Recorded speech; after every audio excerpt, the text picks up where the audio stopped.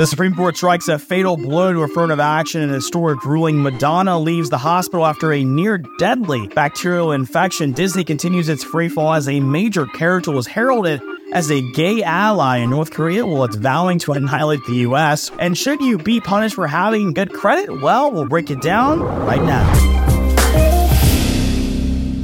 What's up, guys? Welcome to the wrap-up, where we break down the biggest stories of the week that you might have missed but definitely need to know.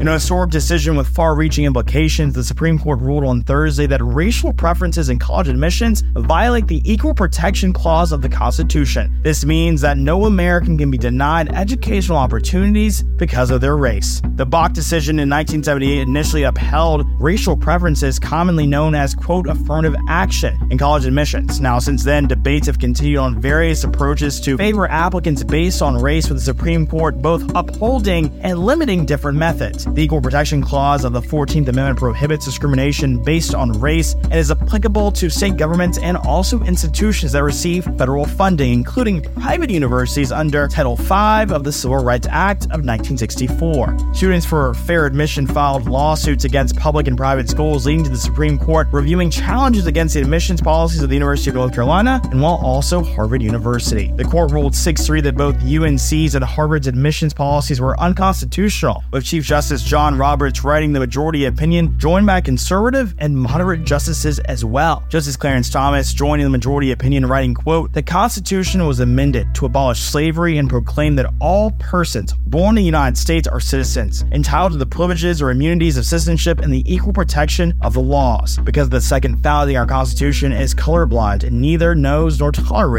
classes among citizens." As reported by Fox News, one Asian American student, John Wang, one of the students behind one of the successful lawsuits, was rejected by 6 elite colleges despite having a 1590 SAT score. He said this was due to affirmative action, and no doubt he will now be able to attend the university of his choice. Pop icon Madonna was released from the hospital on Thursday following a health scare that landed her in the ICU. The BBC reported that the music superstar is, quote, home and feeling better after her discharge.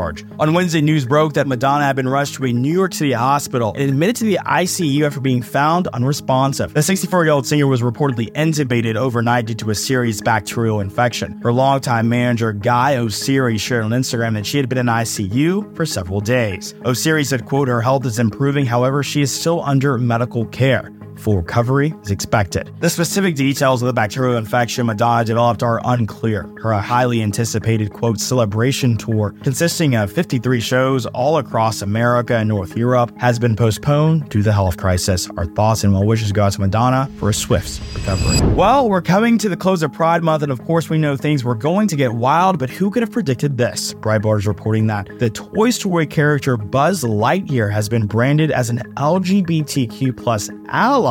Buzz Lightyear was seen grabbing a rainbow-colored Pride fan for an onlooker and dancing with a fan at one of the Walt Disney World Resort parades, now according to a video footage posted on TikTok on June 26. Now, the TikTok user uploaded this clip, which featured Lady Gaga's LGBTQ+ anthem, Born This Way, playing over it, alongside the caption, "Buzz is an ally." Now, this comes after a report that the Walt Disney Company is estimated to have lost a stunning $890 million on its last 8 studio releases. Now, this is including The Little Mermaid and also Elemental, according to box office analysts. Now, Pixar's Elemental, which had the worst opening of any movie, actually, in Pixar history, featured the studio's first gender, quote, non-binary character in a theatrically released movie. Now, Disney's financial woes come as the company increasingly embraces transgenderism, critical race theory, and other forms of woke politics in its entertainment aimed at children. Fox News is reporting that last Saturday, North Korea organized mass rallies across the nation to commemorate the, quote, day of struggle against U.S. imperialism, with government leaders vowing to annihilate the enemy, as reported by its propaganda outlet. In each province, numerous government leaders denounced the U.S. as, quote, imperialist beasts. The largest gathering took place in Pyongyang, attracting 120,000 attendees, according to the state-run Korean Central News Agency. Former President President Trump engaged in disarmament talks with North Korea's Supreme Leader Kim Jong-un in 2019, but no agreement was ever reached. Under the Biden administration, North Korea has conducted tests of new nuclear missiles capable of reaching the United States. Speaking at the rally, government leaders claimed that North Korea possesses the strongest absolute weapon to punish U.S. imperialists, according to the propaganda outlet again. Now, this comes just a week after North Korean state media ran a report mocking the U.S. government for its, quote, disgraceful begging trip, those words not mine, to meet with Chinese leadership, calling the move an attempt to, quote,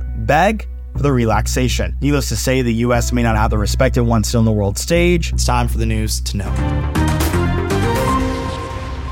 Should home buyers be punished for having a good credit score? Well, that's what House Republicans and even House Democrats have claimed the new Biden mortgage rule will do. According to the Washington Examiner, the House of Representatives passed the, quote, Middle Class Borrower Protection Act last Friday, with 14 Democrats joining all Republicans in a 230 to 189 vote to scrap the new rules that readjust mortgage rates. Under the current rules, rates were raised for borrowers with credit scores of 680 or above, while being lowered for those with lower credit scores and down payments. Now, House Republicans opposing the rule change deemed that it would be an example of misplaced equity and also socialism. Representative Debbie Lesko of Arizona tweeted, quote, President Biden's recent mortgage rule is insane. This upside-down policy incentivizes people not to be financially responsible. Those with good credit scores should never be forced to subsidize those with bad credit scores. While the bill faces tougher odds in the Senate due to the Democratic majority, it still has a chance of passing. President Biden may exercise his veto power should the bill pass in the Senate and head to the Oval Office, but the White House denies that the mortgage rate changes will penalize borrowers with high credit scores or provide subsidies even to those with lower credit scores. The battle over mortgage rates between Congress and President Biden will continue. Keep you posted as the story continues to develop.